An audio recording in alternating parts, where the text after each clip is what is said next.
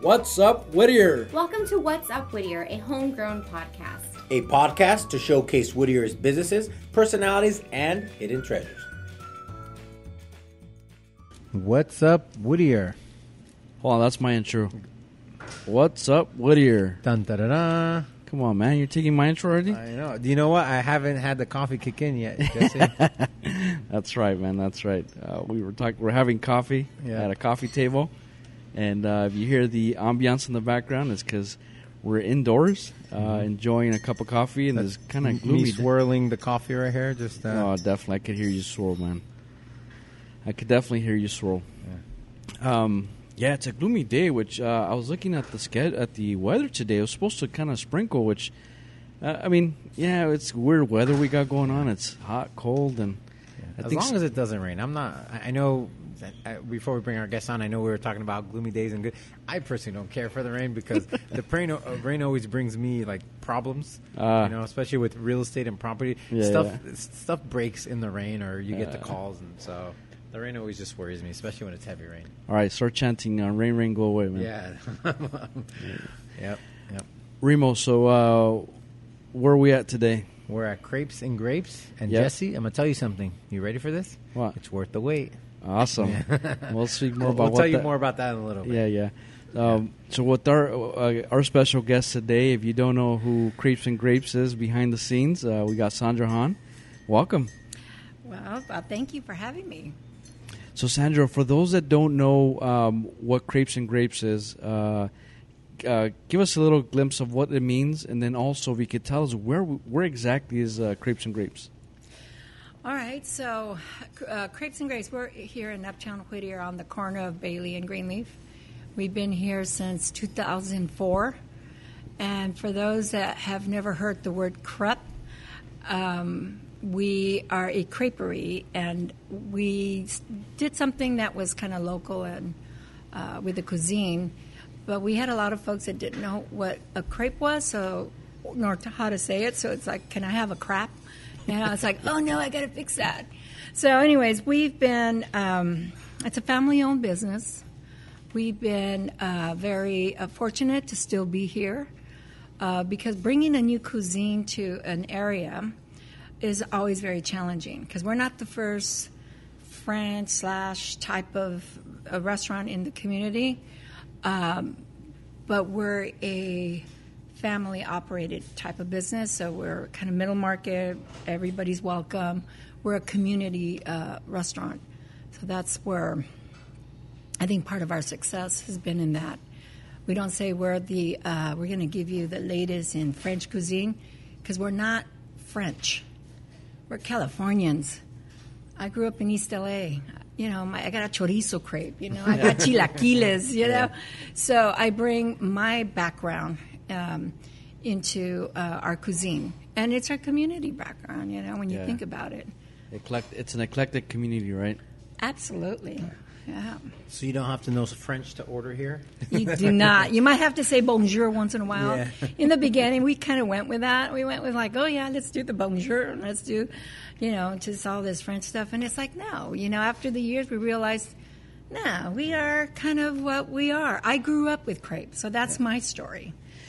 And that's what I was going to say. Where does the crepes come from? Because, you're right. It's unique to the area. Mm-hmm. I don't think there's another place that serves them up. Where does that come from? So I grew up with crepes, and I grew up in East LA. So I grew up with a big family, and of course, Dad was the only one working with 5 brothers and sisters. It was a hardship for my mother to figure out how we're going to, get the family eating. So how it happened was when we would have a birthday, my mother would make crepes because she grew up with crepes. My grandfather is French, and so that's how that whole thing happened. But we didn't know that. All we knew is like, we're getting those good tortillas. Yeah. We thought they were tortillas, right? Tortillas. Yeah, we're getting the good tortillas, and Mother would actually would do the chorizo.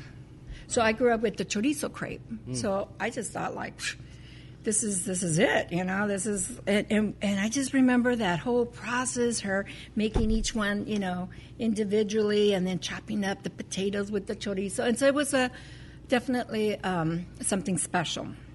So as I got older, I realized, how come we don't have more good tortilla restaurants around, right? Now, mind you, I'm probably like 14, thinking like, where can we eat these, right? We move ahead to my 18, and I found out that there are restaurants, or there was a restaurant that would do crepes. And my aunt took me to this restaurant. I'm trying to think of the name of it. It's like the only one. But was it French also though? Or? No, Okay. it was just a just random also. They it just was had a the crepe. tortillas. Yeah, they just had the really good tortillas. No, it was like it'll come to me. It was a crepe restaurant, and I realized where the origin came from at that time, and that they did sweet. I grew up with savory. I didn't even know they had sweet ones.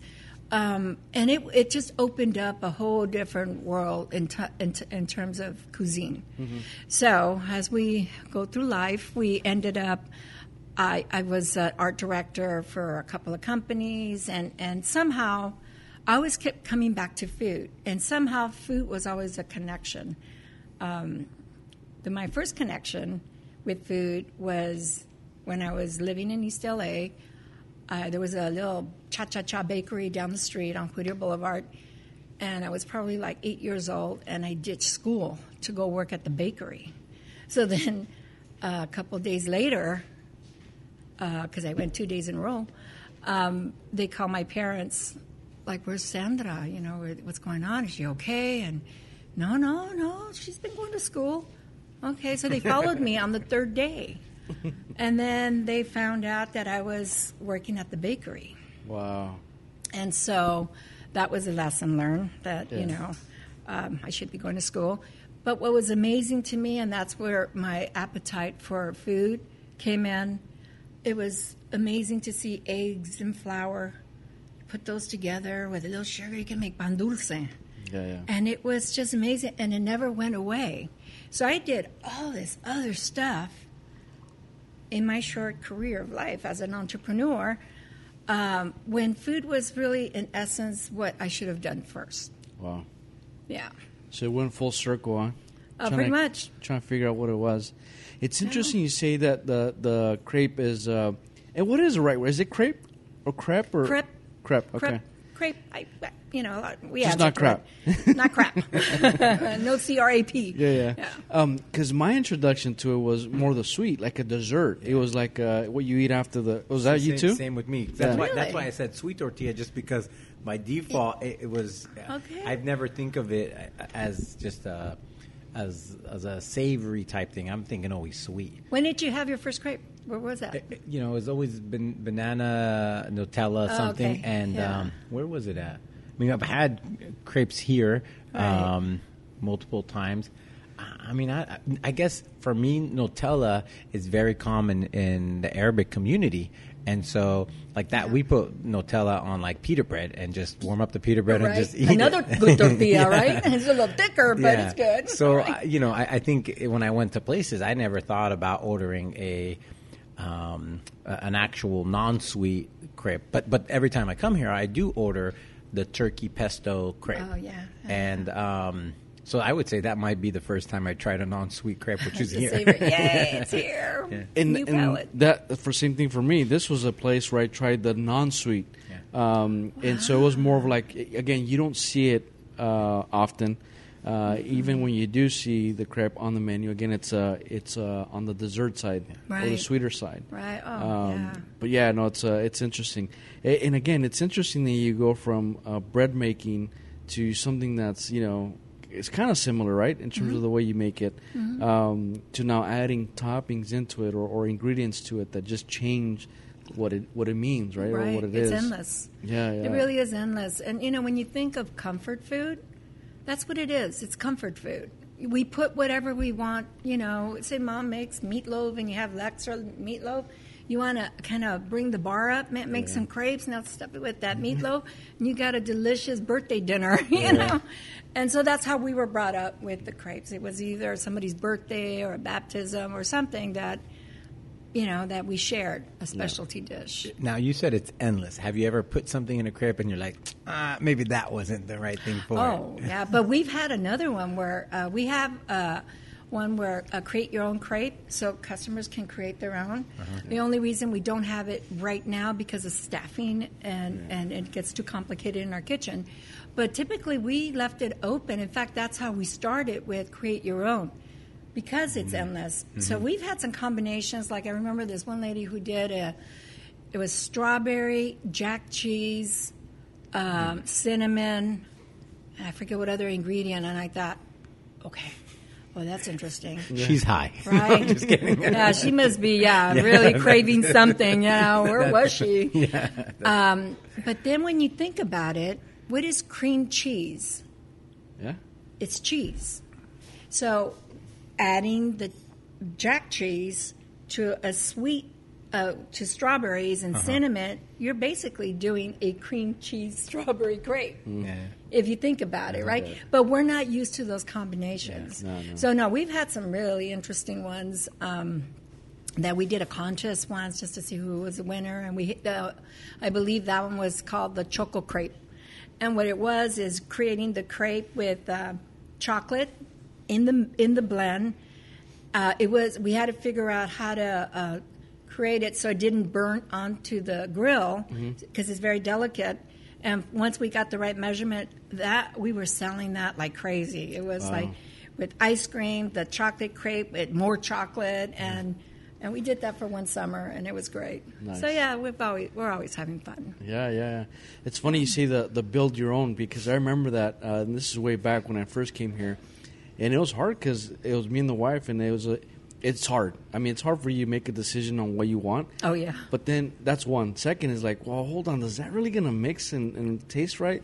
At the end, we just default, say, you know what, let's just pick something that's already made. I didn't see it. and That's the move first time I forward. heard that one, Yeah. but that's true. You don't know. No. Too many choices.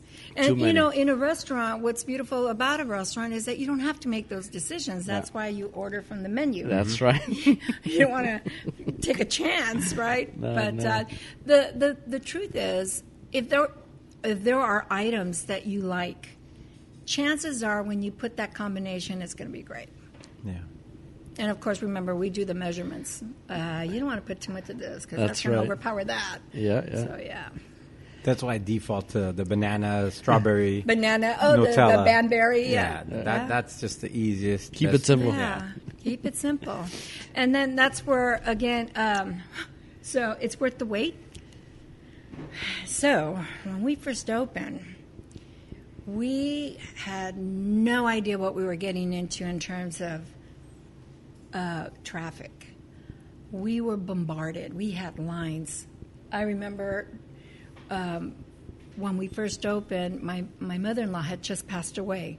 So we were coming back from mourning, and so there was a lot of family issues that we were dealing with that were very personal, and they were very deeply difficult to move forward. But we did it. But at the same token, we're just going to open a little creperie, Just little, just mom and pop, we just do whatever we're going to do.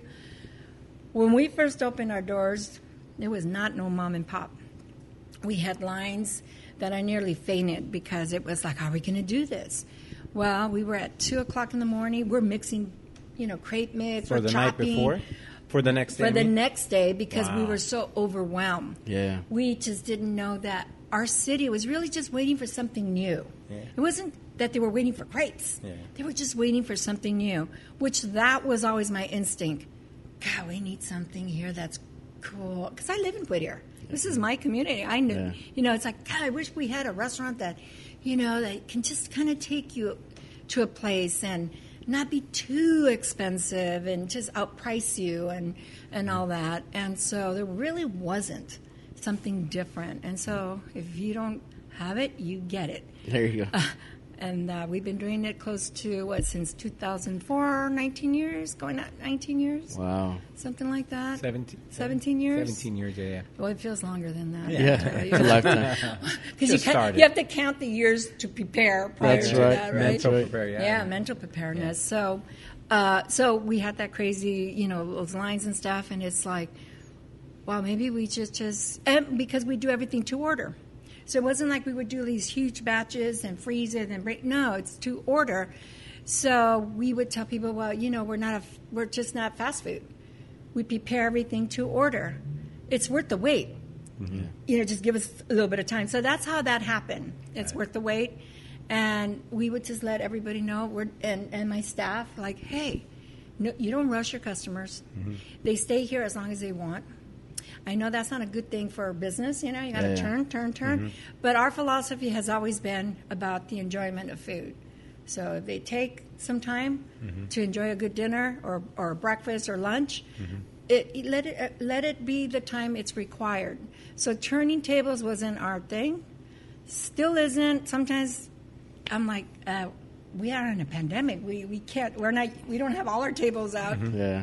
But we haven't changed that policy. And you have to wait for things to be prepared. Yeah. So that's where that comes from. Mm-hmm. What is the one thing here that takes the longest to make? Like if you were to say this, and I say this because one of our coworkers just came back from Chicago and they have the deep dish pizza, right? That takes 4 days to make or however long. Oh, yeah. But as you say, worth the wait. Is there one dish that if you're going to come here and order that you should plan just jambalaya? The jambalaya? The jambalaya, because it has components. So a lot of jambalayas is just like this pot and they put everything in there and everything. No, we prepare part of our base, but we grill like some salmon. So this jambalaya gets salmon. We grill it. The shrimp as well. It's not all cooked in together? The meal. It's separate. And so you get your flavors. So your flavors are very different. And then your mussels, another component that takes time. So sometimes just to prepare the jambalaya, we got like 3 pans going. Wow. Yeah, so it is a preparation. So that would be the most extensive. Mm-hmm. But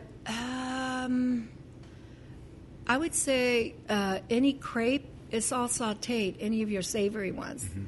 Our banana flambés, those are going to take time too because they're sauté, and then we like fire. Throw that brandy and let it, So we all wait for that crescendo. But they all take time. Our fastest one, lemonade. Huh? I thought you were going to say water. Wine. Here you go. Wine is probably our fast one too, But that was another thing with wine because it's crepes and grapes. So everybody's like, "What's with the grapes?" Yeah, what's with the grapes? Well, I like fermented grapes. I don't know about you guys out there, but but I wanted it to be friendly, and the reason we chose grapes because this isn't a bar. Yeah. This was really about food. Yeah. But wine is important. Because wine is considered food and how you pair it. And so when we first opened up, oh, my God, I must have had like 25 selections of wine. And then, of course, I really went heavy on the dessert wines because most women like dessert wines. And at that time, I was one of them. And I realized, like, this is a beer town. Mm-hmm. This is not a wine kind of community. It is now. But it wasn't back when I opened. And so this is where you start to, it's an opportunity like, all right, let's pull back. Mm-hmm. Let's look at our wine program and let's make it friendly. So one of the things we do with our wines, our house wines are excellent. They're not your bottom of the barrel wines to bring in. No, they're great wines. In fact, what we have is... what do we have? The Tooth and Nail brand from Paso Robles. So I stay local. I stay in California if I can. Let it all come in our community. Nice. Mm-hmm. And so we have to purchase enough to bring the price down. And when I am able to bring that price down, that becomes a house wine. Yeah. Because we turn it around for our customers. Yeah. So this is where we are different. So when you get I just want a glass of wine. You can get a good glass of wine. Nice. Yeah. So you start off by saying 25 different selections. Did you reduce that by going through that? Oh, yeah. I didn't even have room. SKUs. That was like too many. I would even buy like half cases. Then I went into like buying like really expensive wines, and there's a very small market for that. Yeah. And you have to have a cuisine for that. Yeah. And I didn't want to go into that cuisine, even though we did. We had cassoulet, confit. We had all this fancy stuff. Wow. We had lamb. We had all this. But that wasn't our market. And that's where you have to kind of be honest with, like, it's taken away from what I want to be. I want to be a comfort, corner cafe. And that's where we went to breakfast, because breakfast is the best food to get started with. It's one where family can come together, get up early, and, it's very inviting.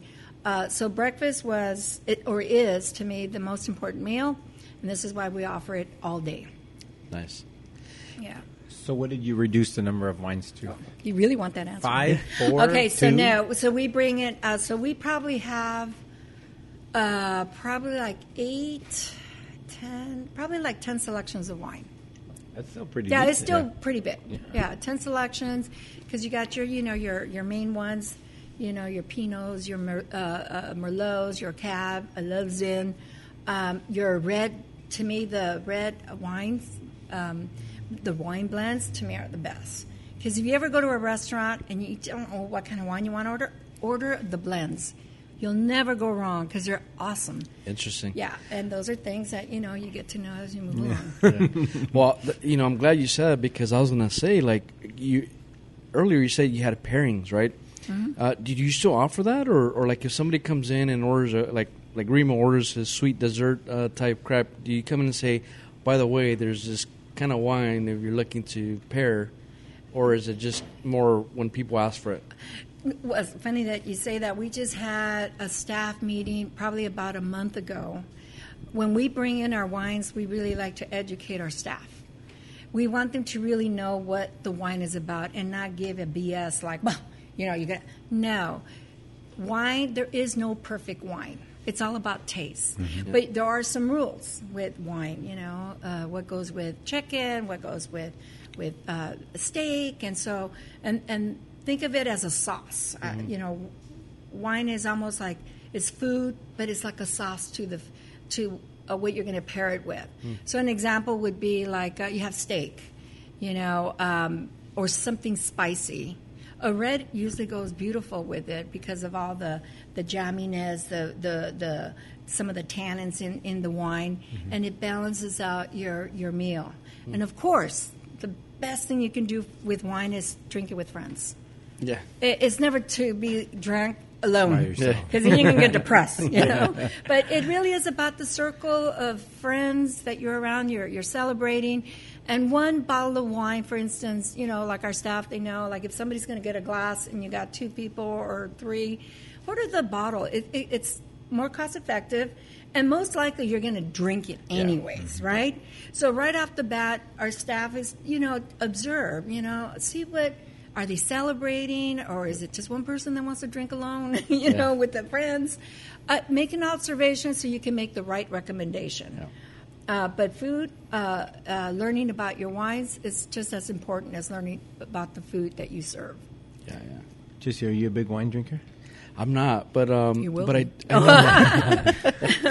I don't like drinking by myself. Man. Oh, there you go. You come and hang out with us. Yeah. But when I do, and the wife gets a wine, sometimes same thing. Mm-hmm. If she orders wine, we try to get the bottle just because it makes sense.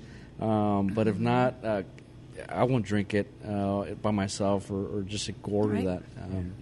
But it also has to be for the right occasion too. Like you said, if we're celebrating something or enjoying something like a big meal that's special, then it makes sense. But just to order a beer or a wine is not my thing. How about you? Yeah, I probably I take lemonade. Yeah, a lemonade or a beer. No, not a lemonade, but a beer. I'm more of the wine puts me to sleep, and and maybe that's part of the ambiance where it's really relaxed, and and typically I have wine. It's maybe a little bit later, like dinner time, where I wake up fairly early, and so by 8 p.m., 9 p.m., I'm like, what time is it? Yeah. Is it bedtime already? You're right about that, because I can't have, even when I go do tastings, I can't have it during the day. I'm like, I'm ready to turn. Yeah. But wine, it's just like beer, any alcohol, really. Mm-hmm. It's about, that, is it, are you celebrating? Mm-hmm. Are you celebrating with friends? So depending on the occasion, makes a difference. But, if you know how to share wine with food, it's a different experience. So we So are explain that. opening. What do you mean by sharing wine with food? Like, how would So you your consume pairings. your wine So, with dinner? So I'll give you a simple one, and for your audience, start off with a bottle of white wine. Get a white wine and get a red wine. So start off with your white wine. Create a cheese board. A variety of cheeses. Mm-hmm. Don't spend a lot of money on cheese. Just get a variety, because the cheese is also very creamy and it breaks the palate and the acidity in the wine. So cheese, fruit, some nuts. You can do some salami, some meats. Mm-hmm. Keep it simple. Pour your wine. Don't forget the bread. Get a nice loaf of baguette or just some good rustic bread. And that's a meal right there. So try that, and you'll see that the ambience of putting together the cheese, the flavors, and start tasting. Take a swig, and then you'll watch if you put like a brie cheese and a walnut. Take a bite of that, chew it, take your wine, drink it, and you'll start to see how food and wine moves. And then try it with something else, and your wine is different. And so you start to appreciate what wine does. So it's to enhance what your food. And if you don't like wine, I don't care how much you drink and how you pair it, you're not going to like it, right? So you have to, again, if you want to learn and understand the taste buds and how they work, that's an easy way to start. And then your reds are a little stronger, so you want to go into those a little different with a more of a main course. Yep. Whether it's spicy food, sausages, or meat. You can have red wine with chicken. You can have red wine with anything, really. So is there a protocol on, like, I guess I'm thinking when you said earlier the how do you mix the two together? Do you normally have like a glass of wine before appetizers, two before dinner? Like, what's your, like, I don't know if there's a structure to it. But So the aperitif of there you go. wines, Uh-huh. this is where your sparkling wine comes in. So Okay. your sparkling wine kind of cleans your palate. So, usually like if you go to a 5-course restaurant or 6-course meal at a restaurant, they'll start you off with maybe some champagne and, some, fruit or crudité or something just to start off very lightly. But it's kind of to clean the palate, get you ready for the next course. And usually when they pair your courses with wine, they don't bring your whole bottle. It's going to be a glass, maybe 4 taster, ounces. yeah. Yeah, about 4 ounces or so for your next meal. So the next one, let's say it's a soup. So the chef will know what would be appropriate.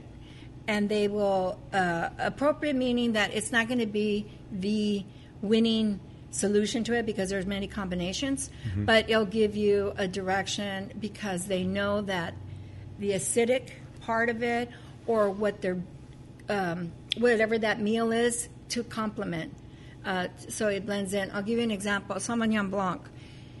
If you take Sauvignon Blanc, have mussels, and then have like chicken or some pasta or something like that, and I did this. I tried it, and it blew me away. It was mussels, shrimp, and pasta. When I had the mussels with the Sauvignon Blanc, it tasted like I was in the ocean tasting the sand. Oh, wow. That's how it tasted. Then when I went to the shrimp had a little bit of lemon, and so it was a little bit smoother, but it still had a more grassiness to it. Then when I went to the noodles and the chicken, that was like, oh my God, this is great. It was like it blended. It was smoother. So this is where one wine can take you in different directions, and not that one is better than the other. They're just different. Yeah. See, I just like going with someone that knows how to order and it will tell me drink this. yeah. I look at a wine menu and I can't pronounce half the words on there, yeah. and I'm just like, this one. But see, that you bring up a good point. The menu in the beginning, I was getting all crazy fancy with all the French words and how do you cook the bandine or whatever. Yeah. I realized like, nah, man, we're in California, Yeah. and we're east of East LA. We're east of Yeah. East. Yeah. So let's get real. Yeah. This is what we are. Yeah. So if you go to our menu, you'll be able to pronounce everything. You still have your Sauvignon Blanc. That can be in itself a challenge. Like, how do you Yeah. pronounce that? Sauvignon, right? But you can have the title, which whatever the title is, tooth and nail or nail it or something, at least you can start with that and it won't be intimidating. Yeah. Wine is friendly. In most, because international, pretty much like Italy, like all your international European countries, kids grew up with wine. Yeah.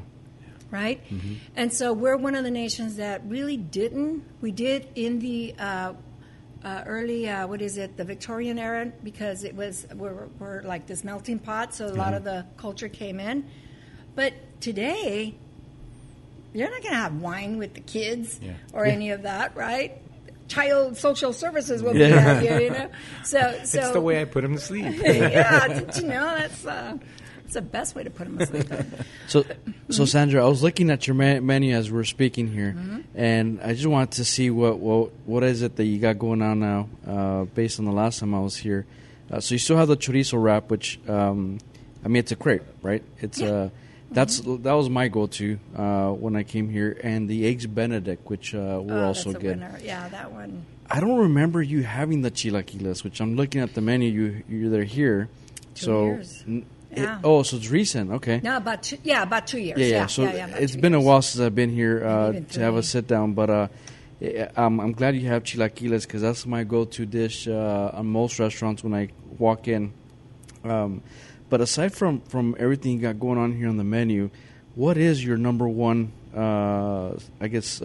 item, or give us your top maybe 2 items that are constantly being ordered? So our chorizo crepe is one of them.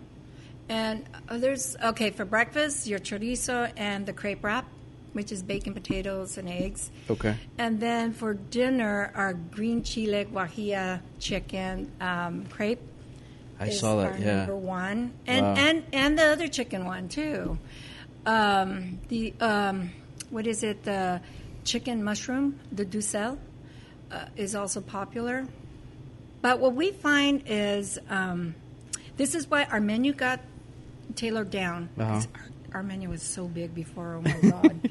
My kitchen was ready to lynch me in the back. We realized that, again, cost and the pandemic obviously made a lot of changes for us. We had to keep it simple, keep it small.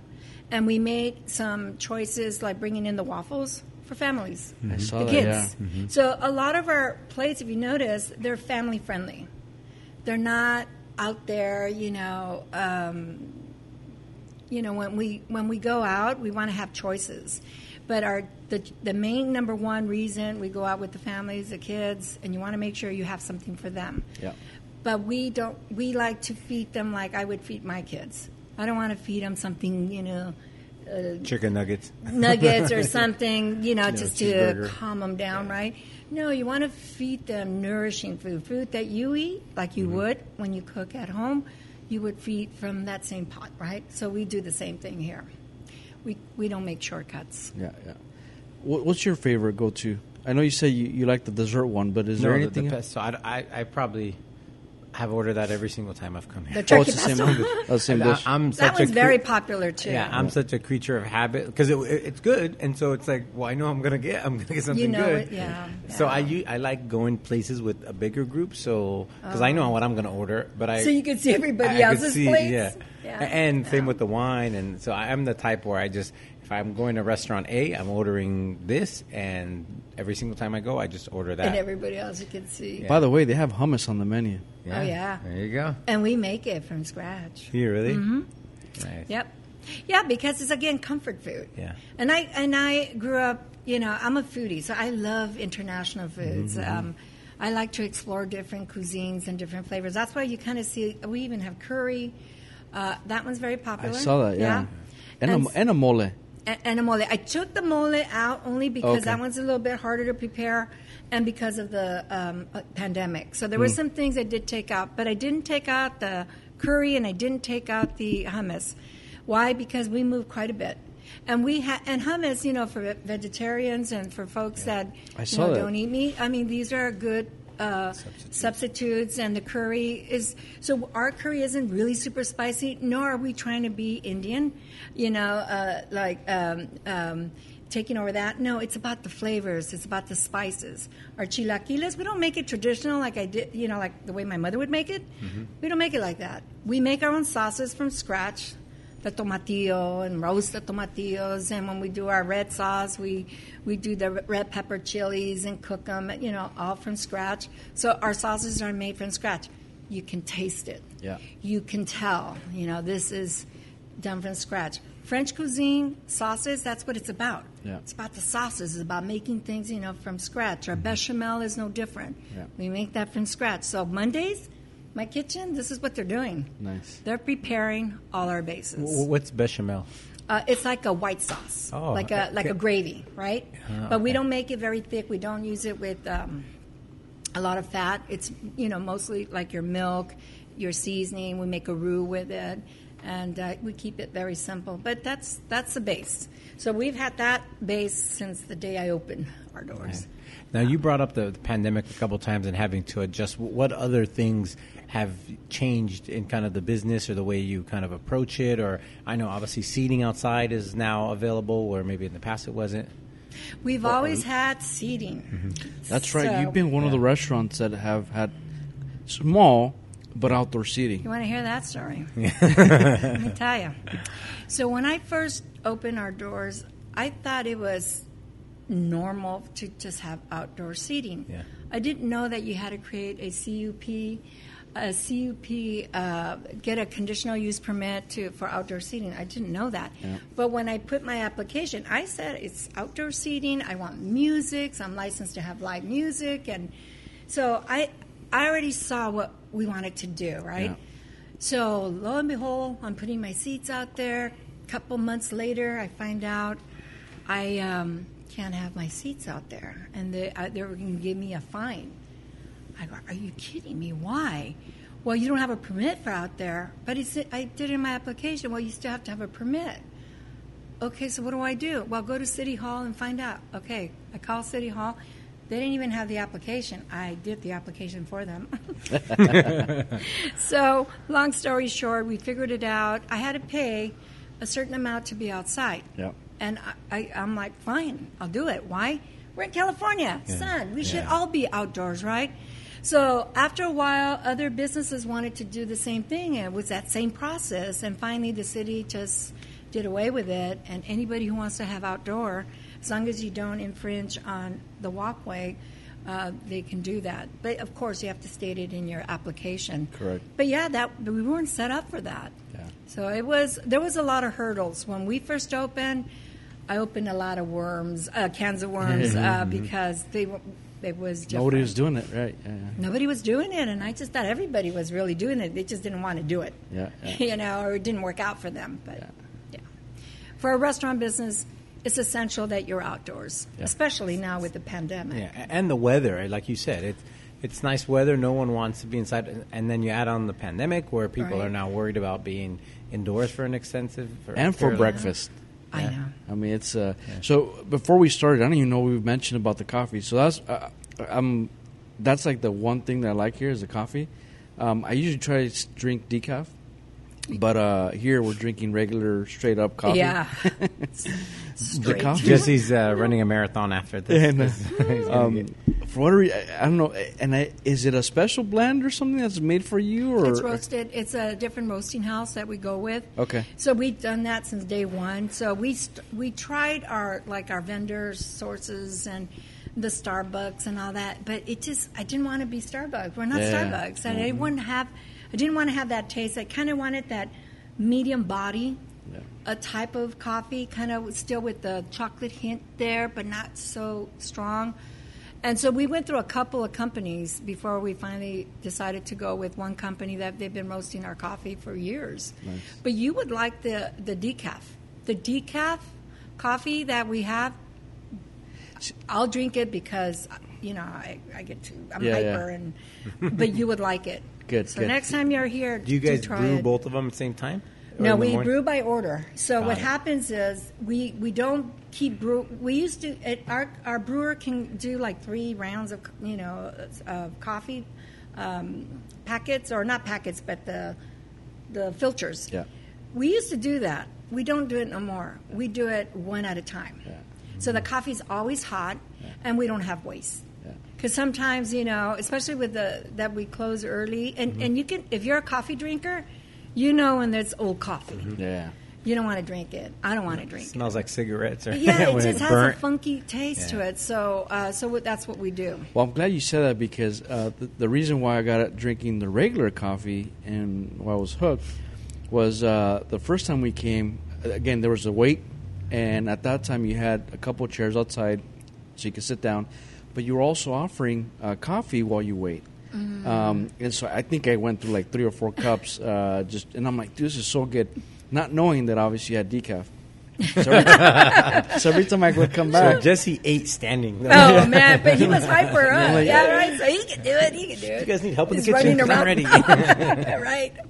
and so every time I come back, it's just regular coffee, you know. I'll work for coffee. Yeah, I'll take out the trash. Yeah. I'm glad I know now. Yeah. The coffee's good, and then also your potatoes, which for me it's always a hit and miss when I go get potatoes in the side of potatoes, because either they're too like soft, or they're too crunchy, or they're just like not seasoned right, or whatever. But for me, so I usually just say, you know what, I want potatoes. What else can I get? Here is the opposite. Here is like we'll get extra potatoes. I even make the wife get potatoes so we can Extra there. Yeah. But I must be truthful. Sometimes we do have a hit and miss because, again, potatoes, even though it's simple comfort food, you're Yeah. right. If they're not cooked right, or if they're being held too long, you're going to be in trouble. They get chewy, they get too hard. So this is why something that we don't do, we don't have a fryer. From day one, I didn't want to fry. I didn't want to fry food. Yeah. So everything that we have here, it's sautéed. Pan fried, like if we do our salmon, which our salmon is really good. Pan fried, but there's no frying. That's So it's all interesting. baked. Our potatoes are baked. They're not fried. Yeah. So, of course, we season them and all that. But so from day one, we wanted to not do the French fry. That we get a lot of people, where's your pommes frites? Where's your French fries? You know? You get potatoes. This is your pommes frites. You know? So we've always had that. And I'm always exploring something different. But, potatoes is a comfort food. But you're right, sometimes that's one of the things I come in. First thing I do in the morning, I taste those potatoes. Where's the seasoning? Or I have them taste. That's interesting you say that, though, because that might be it. That might be that the difference between everybody else, that they are doing it not through a fried or fryer, right? So, Well, consciousness of eating healthy. Yeah. We're in a different time, and I think what we put in our bodies is a reflection of our well-being. Yeah. So that's why hummus was a big one for us. I did the trio. I remember it was red pepper, hummus, and then I would do one that I would change up all the time with jalapenos or whatever. You can tell my Latina part always comes out. But the idea was, again, trying other foods that were healthy and delicious. And when we first started offering hummus, that was another one. A lot of people didn't know what that was. it's You like, know, what do you- so it was interesting to see, like, oh no, now it's mainstream. yeah. Everybody knows what hummus is. Crepes are more popular now too. Even though once in a while you still get the crap of it, but it's still considered now another comfort food. Yeah. Is there one dish on the menu that's really French, where you're like, most people, like, for example, caviar, you hear that and it's very unique. Is there something like that where you have to have the palate for it that you guys serve? Onion soup. Our onion soup we make from scratch. So it has wine, has some brandy, because this is how it's cooked. And it's a slow process, and it is, some people, you grow up with instant onion soup, open the packet, and that's your onion soup. Oh, no, this is very different. So this takes time to caramelize your onions, and it takes about an hour or so to caramelize it, and then throw in your herbs, and it's just, I love cooking, so it's something that when it comes out, and then when you taste the final product, you can taste some of the ingredients. You won't taste the wine, though. or the brownie because it's cooked. You know, it's cooked almost like a roux in the onions. Taste is you cooked, know, right, of the wine. but it gives it, yeah, and it gives it just a different flavor. Enough to know that this is different. Yeah. It's definitely, you can tell that it's not packaged or anything like that. So the onion soup is prepared that way. Most of all are, well, we do, I'd say a good majority of all our sauces are all from scratch. So there's nothing weird. Like when we used to do cassoulet or confit, that would be like, you know. it's what's the right word?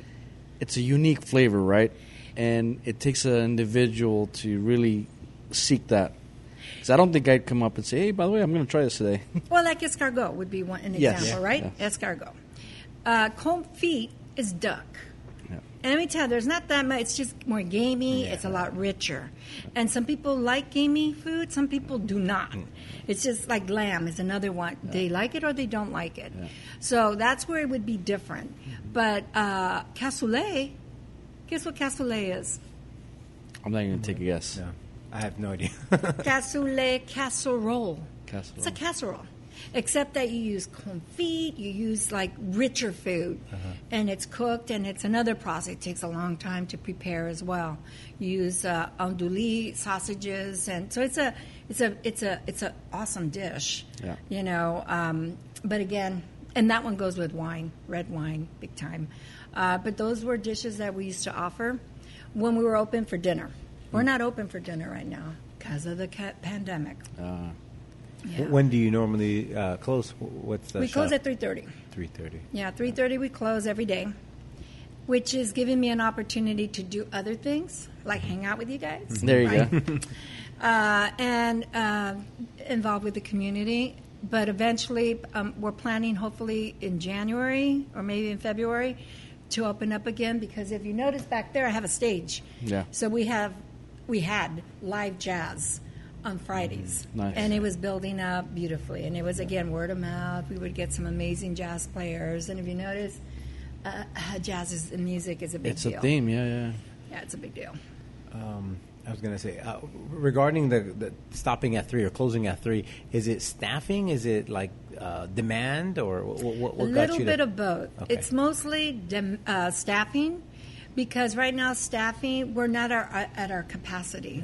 It's almost a little bit of a hit and miss. So in order not to let go of people, to be able to give our staff hours and work within our means, we decided, you know what, we if we close at this time, everybody, we're able to continue. Yeah. And we have. And that was actually a good move that we did. Very cool. So, Sandra, obviously, you said this is your community. This is where you live. What brought you to Whittier? When you guys first moved out here? So what brought us to Whittier, when, let's see, I think I was 5 years old, my parents bought a house in Whittier. This, I won't give you my age, all right? But I'll give you an example. The 605 freeway wasn't built yet. Wow. And there's this 5-year-old girl running across the street, which was the 605 freeway, to go visit a friend. Okay? So I was running around, right? Wow. So, you know, it was a beautiful community at the time, but my father worked in East LA, and it was too far for work. But also what I found out later was just too expensive to keep a home at that time. So my parents bought a house in East LA, and we moved to East LA, and I went to elementary school and middle school, and then in high school I was getting in a lot of trouble. And I remember asking Dad, hey, Dad, how come we don't go back to that house in Whittier? You know, or why can't we go to Whittier? Because I knew that if something didn't change, something was going to give. Yeah. So Dad, oh, come on, let's go. We got on the car, and we drove to the house we used to live in, and there was a sign for sale. It was the same guy that sold the house to my dad, that he bought the house back from him. Wow. And then we all moved back to Whittier. No way. So that's how that happened. So we moved back to Whittier, and, you know, I'm a teenager, you know, I have to make new friends, and this was like a whole different ballgame. And I wasn't a good student, obviously. I was always like adventurous. Like, what happens if I make a ditching party here at the beach? Everyone, follow me. Yeah, I love parties. They ended up putting me in a program at Marinello's. Long story short, I did very well. So at 17, I opened my own business. So I was a young entrepreneur. But because we moved to Whittier, and there was a different sense of serenity and stability, that it opened some doors. You know, going to Marinello's, I went through that ROP program, and then I was able to open my business. When I opened my business in Montebello, I was doing hair shows, and Alice Cooper was one of my clients. Davey Johnston from Elton John's band, he was also one of my clients. Wow. And so I was in that whole rock and roll business for a while. And so, again, opportunity, you know, sometimes you have to make a change. And if you're open enough to see that opportunity, you go with it. So moving back to Whittier, it opened the doors in a most unusual way. So you came here, never left. That's awesome. Well, I left a little bit, you know. But then came back. I came back. Well, because always came back. Yeah. So we moved. So when I got married, my husband and I, we're still married, by the way. You know, that's unusual. Yes. 35-something years, right? Or maybe 36. Who knows? But I met him in beauty college, so that's how that happened. But when we moved to San Gabriel, the idea was we're going to do our own thing, you know, take our own flight. And for some reason, Whittier was always like, but it's a great city to, you know, raise a family. And someday I want to have a business. And that's how that got seeded. So we moved back to Whittier. And then, you know, I was an art director for Office Depot. So I was always in the arts and graphic design. And the food kept calling. And I started to, my husband and I, you know, it's like, I want to open a restaurant. And he's like, okay. You know? Like, what? Do I eat for free? Yeah. That's my answer. Let me tell you what we've experienced. It's like anybody out there who's thinking of opening a restaurant, moonlight, which is what I did. Mm-hmm. I have a friend, Rick's driving in and out. Yeah. A lot of folks don't know that this man at one time had 12 restaurants, and he was my mentor. Wow. Because I was helping him with graphic designs and things like that. And then he's like, you know, why don't you open up a restaurant? I'm like, well, I don't know. I do it. Yes, no, I don't know. So he took me to La Cañada one time, and there's a restaurant called Bartley's, and it was for sale. And he's like, you know, why don't you open this one? And you can make it like a Norm's restaurant. I'm thinking, it's Bartley's. I would stay with Bartley's, you know, and I'm like, I don't think that's going to be my thing. No. What if I work for you, just so I can see if this is going to be my thing?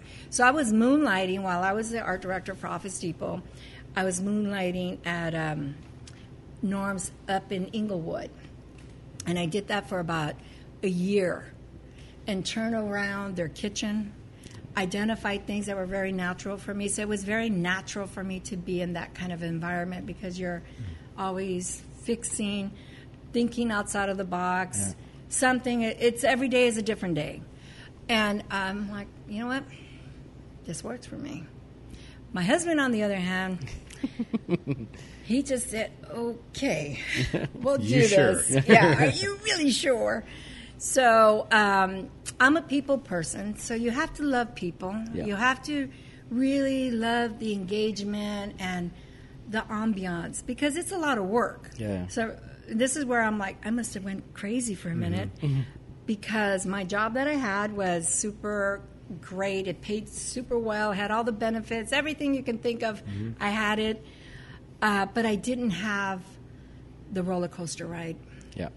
I needed that roller coaster. So that, to me, as an entrepreneur, and I am a natural entrepreneur, it's a spirit of how you work.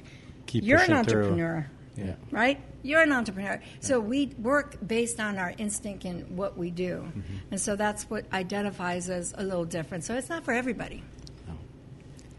Yeah, especially the restaurant business. There's always probably someone happy, someone complaining, someone, my food's hot, my food's cold, and And you got to definitely be a people person to hedge a lot of those. And you teach, like our staff, they're like my children. Mm-hmm. I'm not trying to be a substitute to their parents. Yeah. Of course not. Yeah. But because they're younger, they're going to learn some skills here that they're not going to learn in another place. Yeah. You learn life skills. And those life skills, you take them with you. So here's about responsibility. How can you work more mindful to the things that you do? If you're going to serve someone, look at them. Yeah. Pay attention. Listen. Be observant. And I guarantee that they're going to have a great experience. But if you're not paying attention or you're too worried about like trying to make your numbers, you're going to fail. Yeah. And I've had that. In the kitchen, it's not how fast you get that plate. You're going to get it out, and it's going to be sloppy, and then the server isn't going to look at the plate. They're just going to try to get it out, and it failed. Yeah. So everybody's important in the chain of command. Definitely. Oh, man. A lot of good stuff here. And unfortunately, want a job? I know. I need people. The unfortunate part is we got to wrap this up. We're going to wrap it up with a couple questions that we usually ask. The first one is, if you're not dining at your place, what other restaurant is your go-to that we can find you at? Whether it's a meal or a drink or a beverage or... My kitchen. My kitchen. Your personal kitchen at home? My personal kitchen. I usually tend to try to visit a lot of our restaurants here. I was talking to Glendy from Rusty Monk today. And ironically, we're talking, and this is the kind of relationship we have with the other restaurants. We connect because of the hardship of this business, but also our cuisines. Or I send my staff sometimes, here, I'll get some certificates, send them over there so they can experience something different locally. So we're always moving. Ricardo Diaz also, I go to Bizarra Capital because I like the way they do their tacos, and he's got delicious food. And Tony at the Crooked Gaff. The Crooked Gaff, excellent chef. So we have some great restaurants. I go to the Mediterranean restaurant up the street. That's like we're always because that's one of my favorite foods is Mediterranean food. It's one of the healthiest, and so we tend to visit everyone if we can. A lot of the new restaurants that open, I go visit to give support and also to introduce myself. That you need a cup of sugar. We're here. Awesome. Yeah. Now, if there was one thing missing in Whittier, the community, that you would like to see here, what would that be? That I like as far as a restaurant or food? No, restaurant, food, sports, anything. Just you know what? I think there needs to be something for a young community. Like a bowling alley or somewhere where young people can go to. I think it's essential that we create something because maybe like my children are all adults, but I got grandkids now, right? Yeah. And so, but our young parents that have children, where do they go? And as cities go, they're expanding. What's interesting now that in every city, you can find everything in a city, where before you had to go to downtown LA or to a mall. The thing that's kind of lacking here is something kind of globally for young people. So I think we need activities that are fun and that are, within their time. Not like bowling might not be it, but it might be like the games or like what do they call it? Tag, laser tag, things like that. Yeah. I think those are opportunities that definitely we need. So if anybody out there, you guys want to open something up here, I'm game. Yeah. There you go. And then the last question is regarding any fond memories of Whittier or that you maybe being here that you have that you say, anytime I think of Whittier, this is what I think of. I'll tell you my first impression of Whittier when I was 5. On Norwalk and Whittier Boulevard, where Taco Bell is. Taco Bell. Mm-hmm. It used to be a drugstore, like a Rite Aid, something like that. But it had like a hamburger, like a burger stand in back, and so we would go there and get a cheeseburger. So I remember like finishing, going out, and it was during Christmas because I remember standing in the corner, and I looked up, so I'm looking at the hills. And the water tower, which is up there, which I actually have it up there because it's symbolic to me. Yeah. I saw Christmas lights on there, and I thought that's where Santa Claus lived. So I always thought of Whittier where this is where Santa Claus lives. And this is the place, The North Pole is just up there, I can see it. I can see it. It's right there. So that is probably like my first impression of Whittier, that Santa Claus lives here. Interesting. Yeah. And for all those kids listening, Santa Claus is a Whittierite. Yep. He's a local resident, and we got to bring him on the podcast. Yeah. That's right. I think I know him, too. Yeah. There you go. Yeah. Awesome. Sandra, is there anything you got coming up restaurant-wise that you want to kind of talk about? Anything special on the menu or anything, I don't know, event-wise? Or? So, of course, we have our hot chocolate Bellagio, which is probably one of the best. If you've never had our hot chocolate, let me tell you, it's delicious. We've had it since day one. Water or milk? Milk is the secret, right? Yeah, no water, none of that. And it's very rich. So when I think of Santa Claus, the kind of chocolate he would have, that is what he would have. He would have a Bellagio. But as far as events, Whittier's going to have their Christmas parade down on Greenleaf. Yeah. So that's going to be on December 11th. And then we're working on the Holiday Sonata here in Uptown with the Uptown Association, and that's on December 4th, I believe. And the grand illumination where Santa Claus first lands is at Rick's, and that's on December 3rd on a Friday. And Rick has been doing this for 27 years. Yeah. I think he's the Santa Claus There that you I go. actually thought I saw, you know. But he is someone that I've actually helped with. I've helped him with this event because he's got this passion about lighting up the town, and he's done it. I've seen him do it in so many ways, giving away lights for people to decorate. An extraordinary man. Yeah. Oh, that's awesome. Nice. Sandra, again, can you give us location of where you're at? And then also, if somebody's looking to do, are you doing a lot of takeout orders? Is it? We do takeout. That's one of the positive things that came out of COVID. We do takeout, Grubhub. What's the other one? Chow Now. What's the other ones? Anyways, they just keep coming. Yeah, they just keep coming, and that opened an opportunity there. So that was something we never did, and we do now. So we're here at 6560 Greenleaf Avenue, on the corner of Bailey and Greenleaf in Uptown. And then social media-wise, if they want to follow you, what's the best way to? Crepescrapes, Facebook, our website, crepescrapes@me.com. And we're always in the corner. We're visible. Yeah. Sweet. Well, thank you for coming on. Thank you. We'll finish up our delicious coffee here. I drank mine 20 minutes ago. Oh, man. We got a whole pot full there. I eventually want to sleep tonight. Yes. Well, thank you. Thank you again. And, we'll have to come back again in the future. Thank you. You're welcome. Bye, Whittier. See you later, Whittier.